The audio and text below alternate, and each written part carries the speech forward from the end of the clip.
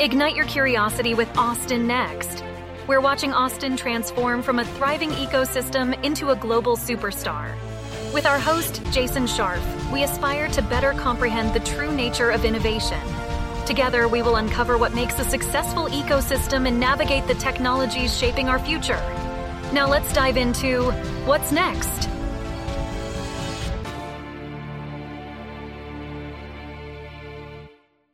Hey everybody, this is Tom Singer, the CEO of the Austin Technology Council. And no, you have not tuned in to the wrong podcast. You're in the right place. This is Austin Next.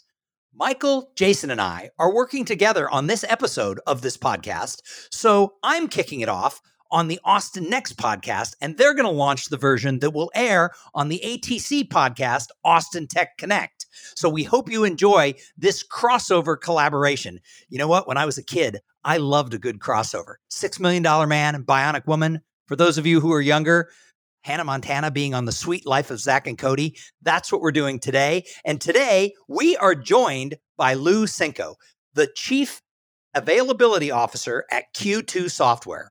Lou brings more than 20 years of experience leading architectural design, development, implementation, and integration of enterprise-wide solutions to meet global business, financial, and market demands to Q2. His organization is responsible for the availability, performance, and quality of the solutions being delivered, and the security and compliance of the environments that they are delivered from. This aligns hosting, support with security and compliance under a single organization. With an advanced degree in electrical engineering from Northern Alberta Institute of Technology, Lou and his family landed in Austin in 1999. Now an active member of our Austin community, he serves as the president for Austin Society of Information Management and serves on several industry advisory boards. He is a sought-after resource for banking, credit union, and technology journalists. He is also known for his prowess for re-engineering organizations, and he offers unique expertise in corporate mergers, acquisitions, participating in more than 25 M&A deals throughout his whole career. So Lou, welcome to both Austin Next and Austin Tech Connect. How are you doing today? Good morning. Thank you. It's an honor to be with you folks, and especially on this first joint crossover. I appreciate it. So we're excited to be here. Hey, Michael and Jason, how are you guys doing today? Doing great, Tom. Thanks for being on our show. We look forward to being on yours. All at once. It's like this magic of technology. We're all together right here. So Lou, I want to jump right in. Tell us your backstory and what got you to Q2. Sure. Well, that's a Neanderthal path. I know a lot of times you look at success and it seems like a straight line, but the reality is it's been a journey. I'm from a poor farm up in northern Alberta. 80% of Canada lives within 1 hour of the U.S. border. I grew up 6 hours north, so snow, cold, hockey's a religion, and really went through school. I got lucky and got some scholarships and grants.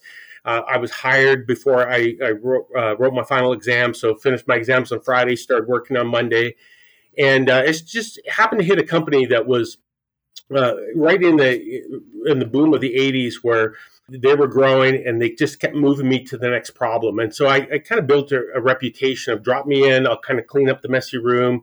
We work hard, we get to 35%. We work hard to get to 50, work hard to get to 80.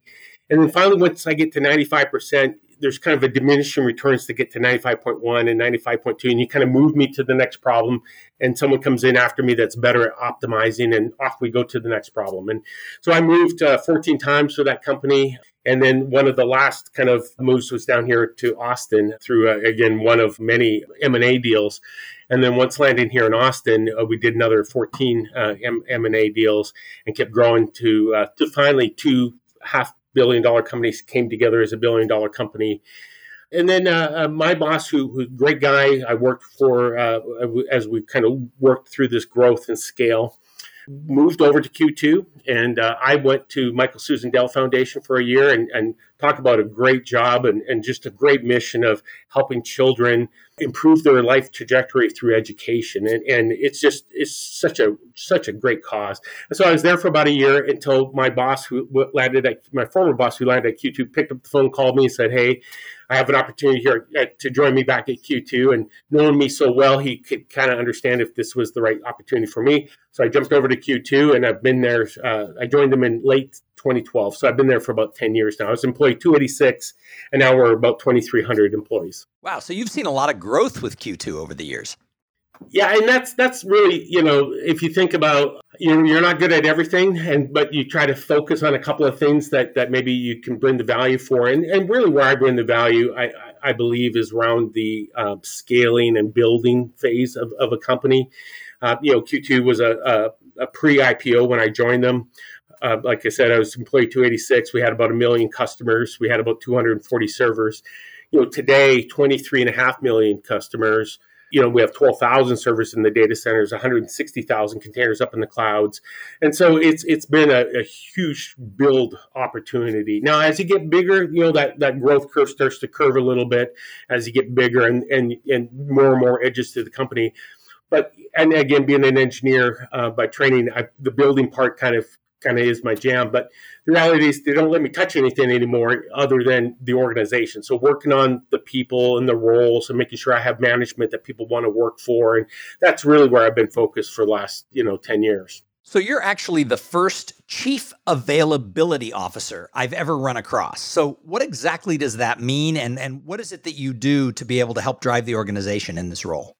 Yeah, it's the funniest title, but it's the coolest job, frankly. And really, when you think about our customers, who we provide their banking experience platform. And so as they lean into market, their end users, those end users got to be able to trust whatever device, whatever network, whatever time of day, they can get to their money, and we're going to keep that money and their information safe.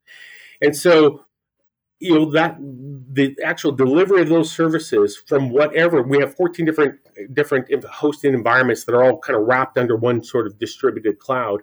And so how we pull all the pieces together into a seamless end user experience that is not only kind of differentiating for that customer, but also secure and scalable and up and available. And so it's kind of one throat to choke when it comes to deliver all that stuff, but it's really kind of helping a group of very talented people kind of deliver on all the great software development that our company does to the end user. So really quick, and then I'm going to pass it over to Jason and Michael. Give us a little bit of the backstory of Q2. How did it get started? Exactly who are the people that you serve and what has made it so successful? Well, first of all, we're a mission-driven company. And if you've never worked for a mission-driven company, I tell you, what brings us to work every day is not to go buy the CEO a third boat.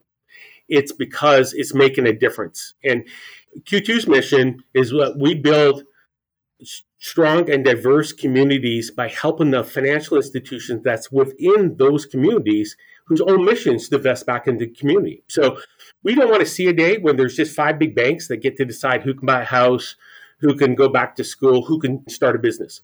And we really do believe that by helping these smaller local regional banks and credit unions, help them in their mission, help them compete with the big boys is really what we're all about. I live on a street, there's 6 homes, 3 of them bank with a customer that's, we're hosting their digital branch at Q2. So, we drink the water. When you think about how we bring that digital is the big leveling field, right? And so when you think about some of the big banks, $3 trillion of assets under management, I mean, they're a small country and their IT shops are bigger than all of Q2 is. How we can have the local little credit union that's just up the street be able to compete, that's what it's all about. So our founder was on a West Texas farm. They lost the farm in the 80s. So he had to go get a job as a teller at a local bank. And he spent all day answering the phone, reading people their balances. And he said, there's got to be a better way here. And so he had a friend that was a coder and said, look, we can make a program that people can call the phone and we'll read them their balances over the phone, right? Great little business plan. He went to Bank of America. They turned him down as he sat in the parking lot and tried to rethink his life because this was going to change his life trajectory from being a bank teller. On his way home, he drove by a credit union and said, "What do I have to lose?" and pulled into the parking lot. And a couple hours later, walked out with a loan that started the whole thing off. And so not only a great story that is mission aligned, right? The local groups are helping the local folks. I mean, perfect. And so that's how it all started. Now, Hank is just a great visionary around the culture of Q2 and what we need to become. His 20-year vision of how we look at customer experiences and always trying to improve the customer experience as kind of the North Star, the guiding star. So he's been that kind of thought has been woven through the fabric as we've continued to build. And thankfully, it's still part of our DNA. Well, Lou, I'm a recovering banker. I used to be a commercial banker way back when. The main difference between Hank and I is he started on the teller side and I started on the consumer lending side. Oh, there you go. But, I've seen a lot of the problems that local and regional and even large banks have. Tell me specifically some of the issues that Q2 covers for these banks. Yeah, sure. And when you think about now how much of our end user experiences is just shaped by technology. And we all shop at Amazon, and it's always telling us what the next thing is that we likely would have because it knows so much about us. You go to Netflix, and it's giving you the next movie to watch that is, for the most part, going to be something you're going to enjoy. And just how these things are never down. They're always up. You can always get to them. And they're subtly behind the scenes shifting and focusing on us and making our experience unique and better. And when you think about what a Chase or a Bank of America can bring to that digital experience, 72% of all logins now are from mobile devices. And so these are people on the go, they're on their phones, and that phone, as you know, you can order food, you can look at your email, so it's your life. And how you bring that engaging experience, it matters. And especially if you're going to have a customer come away from a Chase or a Bank of America and how you're going to kind of connect them to your brand. And so we really focus on kind of this end user experience. And, from a bank's point of view, they can't bring that kind of technology to their users themselves, that they have to leverage something bigger. But even the solutions for inside the bank, for example, what is the risk in your current portfolio? And as you're going to price the next loan, knowing what you already have in your portfolio, how you can put the best deal forward, that is the best deal, not only for that customer, but for your business as well. So it's using data and it's using kind of knowledge to be able to really position yourself to kind of win with the customer and not win instead of the customer, right? And win with the customer. And again, it's winning that sophistication that the big guys have all the way across this kind of network. It's great to talk about risk management because as we've seen over the last couple of months, mid-sized banks, the ones that aren't quite too big to fail, but still are very big, we've seen some repeats, if you will, of what I saw in the late 80s in terms of bank failures. And that knowledge of risk management and pricing is critical. So I want to just kind of drill down on that a little bit and talk about how you guys understand and help these bankers get into this risk management business. Sure. And I'm certainly not the product expert, but I'll share with you as I understand it. And somewhere there's a product guy following out of his share as I talk through this. But the reality is we get to see trillions of dollars of loans. And so we see what's happening in the market. And so we can kind of use that market data as a collaborative kind of decisioning tool behind the scenes. So, and then knowing that specific financial institution's portfolio and what the risk is in that portfolio, then as next acts, we can go through all the math and all the calculations and then use the market ebbs and flows to help kind of shape what this next deal should be. And how to price it so that it doesn't put more risk in your portfolio, but is it going to be as competitive as it can be in the market? And so these are complex things that obviously not all of our customer base, who ranges from $500 million under asset to all the way up to 200, 250, they don't all have that sophistication to be able to make those decisions themselves. And so bringing these tools to bear that the big guys are using when they're pricing, it just helps level this playing field so that you're not at a disadvantage and you can appear very big online, right? I mean, that's the nice thing about being online. It's a level playing field right from go. Yeah, I mean, that's the biggest issue, because when I was, in corporate banking and we would price loans, I had to price certain types of loans for the system because we didn't have these tools at the individual level. So this is an order of magnitude or two advantage. We have a funny story just to build on that, where one of our customers had this and his competitor did not have us. And he actually got together with that competitor and tried and convinced them to buy it because it made these loans smarter with the smarter data versus just a race to the bottom in price. And that didn't help either one of them out, right? Right. Oh, exactly. And with the regulators coming in and they bother your board, it's like, oh my God, now I got to figure out something new. Right. Tom asked you about this title that I had not heard at all before we talked about you coming on, the Chief Availability Officer. It sounds kind of like a lot of responsibilities for innovations and moving things forward to get from that 95 to 96% kind of stuff. Tell me about the key innovations that Q2 has been working on lately. Yeah, when you think about innovation, there's two parts. I mean, half this company is a developer, creating product and creating innovative things for the markets that we serve. And then the delivery side, so my side of the team that gets, takes that code and gets it down to the customer, so that code to customer train and then out to be used. There's a lot of innovation in our design. When you think about, and it's always focused on the customer. So, the hosting team, for example, has built out active architectures. So when you think about uptime, there's, no matter how redundant you are in your technology stack, at the end of the day, if you're still in the same building, you've got a problem. And so how do you have continually delivering services from multiple environments? And so you can lose one and keep going, and lose another and keep going.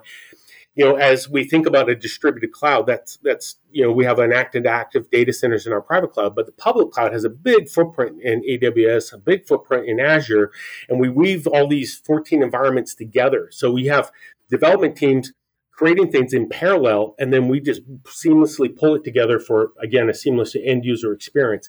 We use the edges of the internet to enhance that experience by moving some of the content. The customers are creating these very engaging websites, but usually that means big graphics and little movie clips and stuff. And those are horrible things to deliver from a central spot on the internet to millions of cell phones across the US or across the world, frankly. And so we use the edges of the internet to help improve that experience. And so we move all that big, bulky content out to servers closer to them on the edges than I am. And then we do it, but security is a differentiator for us. And so we really go into the market strong on a kind of thought leadership on the security side of the business. And so how we extend all the millions of dollars we spend on the hosting security to their place of business.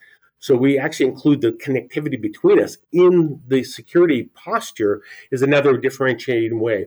We've won several awards in the industry for innovation, and we're real proud of those. Those are not like financial services awards. They're like security industry awards.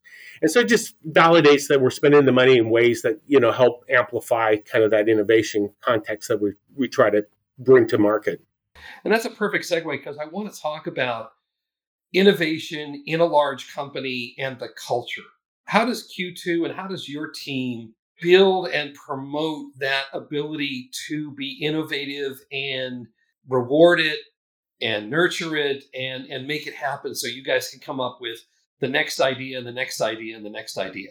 Yeah, great question. Yeah. We started as a startup, right? So that startup culture of fail forward and always be thinking about what's next. And it's the hard job of thinking about how do we get to where we want to go, but include it in what we're doing today. And so that we're always working on tomorrow. And that's hard, because as you get bigger, then things like risk and things like compliance and things like security, if you let it, will add friction to that journey. And we look at it very differently. For example, we can be more innovative, and we can try some things, and we can be more experimental, and we can move faster because we are so secure. So the security actually helps the innovation, not adds friction to it.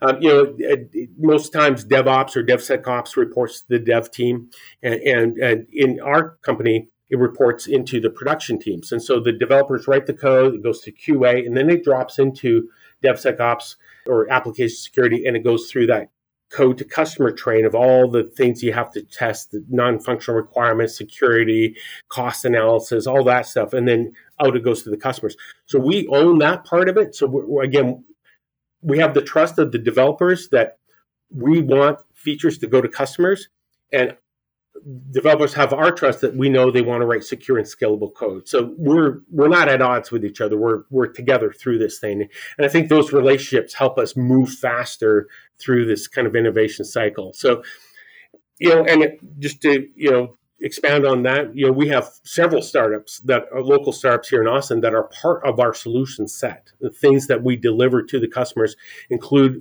proprietary stuff from these startups here in Austin. We bring a marketplace, an innovation studio that helps create an ecosphere of new and different things that our customers, instead of waiting on us to develop, kind of get out of our own way and amplify the innovation by letting them, almost like an app store, select innovation that's pre-wired and go. We have a big SDK API surface that allows developers, either third party to us that are certified or developers that sit in the customer site, extend our product all over the place. And so we're a true platform in that we design it, but you don't have to use it that way. You can change it and extend it the way you want. And it doesn't have to wait for us to write the code, to approve it, to do those things. Well, and I think that's a great segue to think about. I want to get outside of the halls of Q2 and outside of your direct work with the customers and thinking about how Q2 connects into Austin and the innovation ecosystem. And I think your mentioning of the innovation studio and this platform is a kind of a great place to start. So tell me a bit about what exactly is it and what's the structure of it? How does it interface? And how does it work with both Austin and I'm assuming it's more than just Austin? Yeah, and you're right on. So Innovation Studio is more of a program, kind of an umbrella that encompasses both our partner marketplace, so that is pre-wired integration. So, for example, if you're a credit union and your customers are wanting to trade in crypto, we have 4 different partners as part of our marketplace that you can select. And they all have a little different spin, a little different style, a little different user experience. And so you can pick the ones that kind of fit your way of doing business. And you couple clicks of a button and boom, it's pre-wired into your new offerings. And so you as a smaller financial institution have access. I think we have something like 150 of these already in the marketplace. And there's a queue of like 300 waiting to get in, to get vetted, to get wired, to get going. We have a partner accelerator where certain customers, whether it's one of our customers asking for a feature from this vendor, or we see a need, we can actually bring this in and incubate them faster to the marketplace. And so we have kind of this faster rails to get them in, add to value faster. And then we have that SDK API. It's called Caliper here. And that Caliper API, a very published API, it's how we extend our platform ourselves. So we use it ourselves. And then we've opened it up to the general market. So we have certified development partners that, you can come to Q2, you can have us quote on it. You can go to them, have them quote on it. Or we have training that we can train and certify your developers, and then you can go write your own. And so it's kind of the best of all worlds. You can have prepackaged, pre-wired stuff. You can bring someone to us and have them go through the process, or you can do it yourself and, eyes wide open. If there's something interesting that we think adds value for all of our customers, then we'll help jointly do that together with you and actually enhance the overall platform as well. And so how do you see that continuing relationship going with like the startup and not that Q2 is a giant company at this point, right? You still have a few thousand, but having something like the accelerator, having something like the marketplace where you have these different, it's more of an open innovation style versus a buy, build partnership style. How do you incorporate these different innovation methodologies within the company? Yeah, and that's it's a tricky dance, right? Because what you don't want to do then is come up with features that then replace your partners.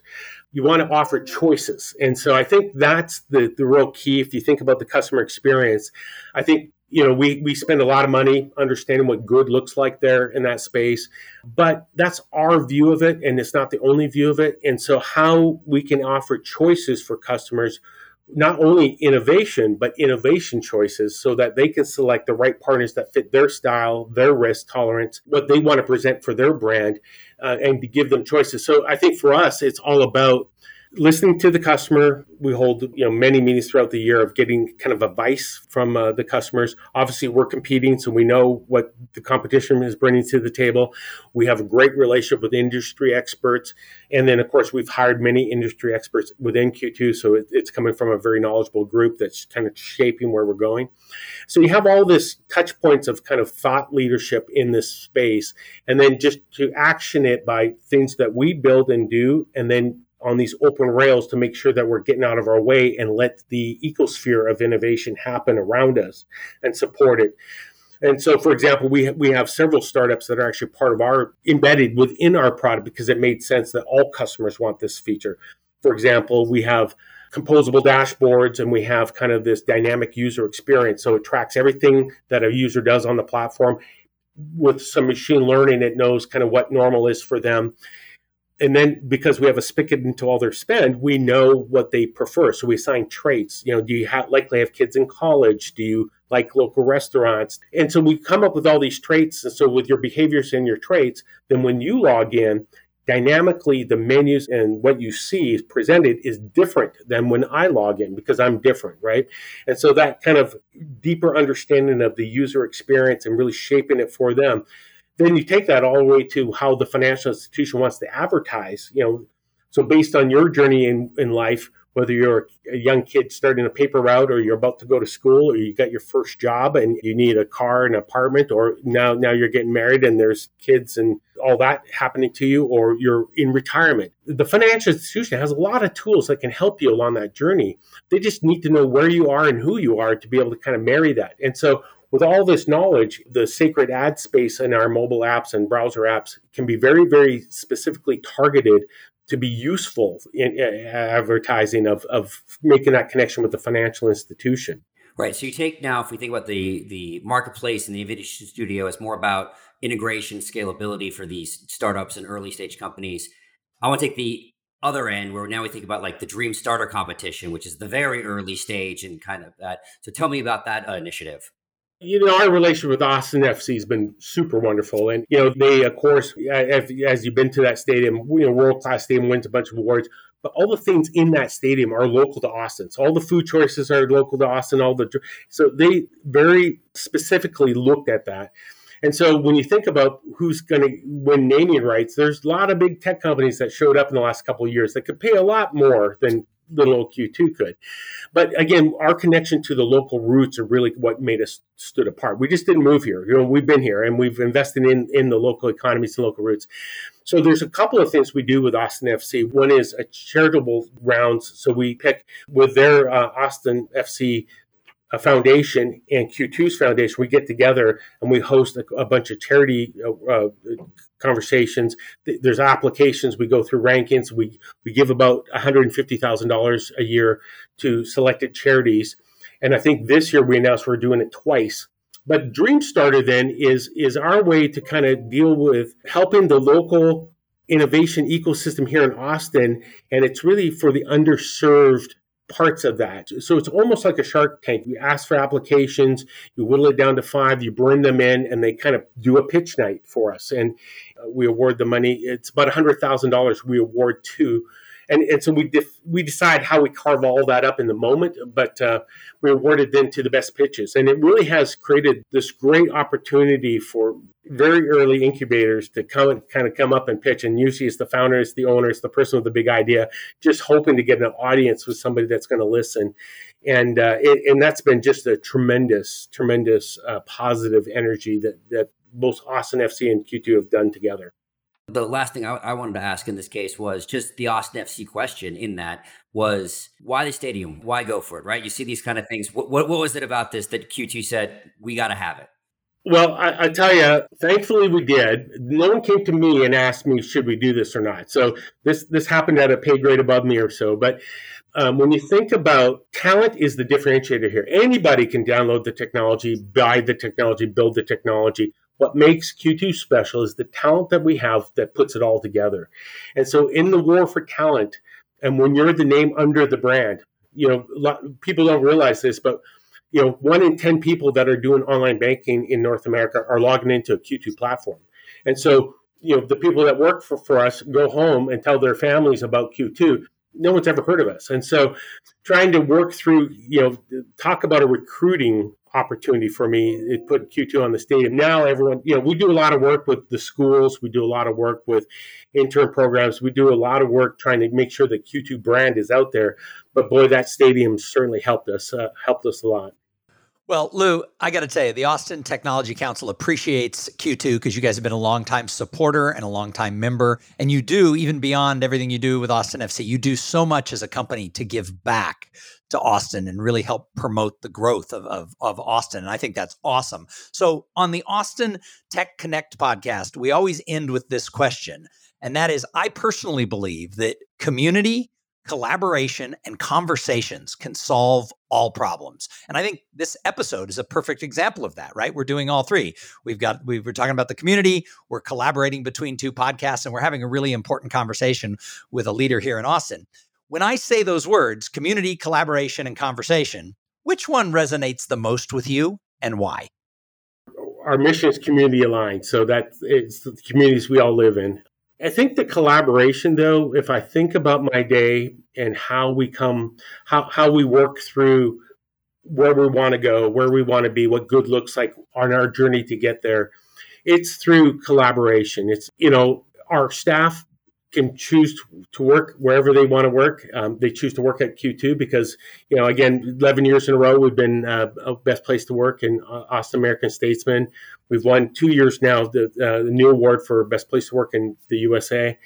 The employees donate 4,000 of their hours to the charities around Austin, and their personal money. So we've raised over $120,000 just from the employees to donate out, and so it really has become a place of like-minded people working together to make things better. And I don't know what the future will hold for us in 2 years, but I know if we keep working together on it and we're aligned on it, anything's possible. And we're not scared about that future. We'll shape it. And so, but I think it comes by working together, and that collaboration is a key part of this.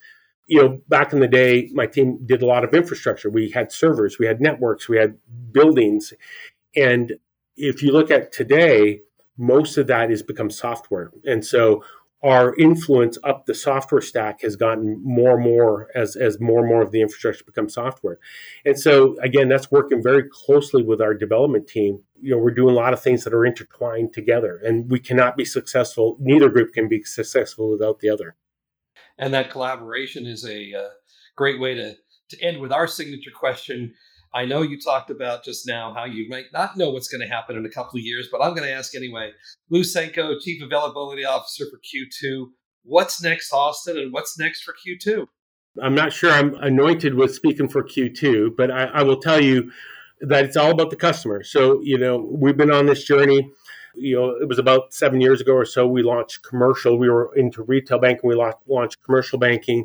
That's really opened up new markets as we continue to go up market into new realms. About 45% of the top 100 banks now are running a Q2 platform. About 40% of the top 50 credit unions are running a Q2 platform. So we're getting into bigger spaces. And what that means, though, is the demands and expectations on us keep going up.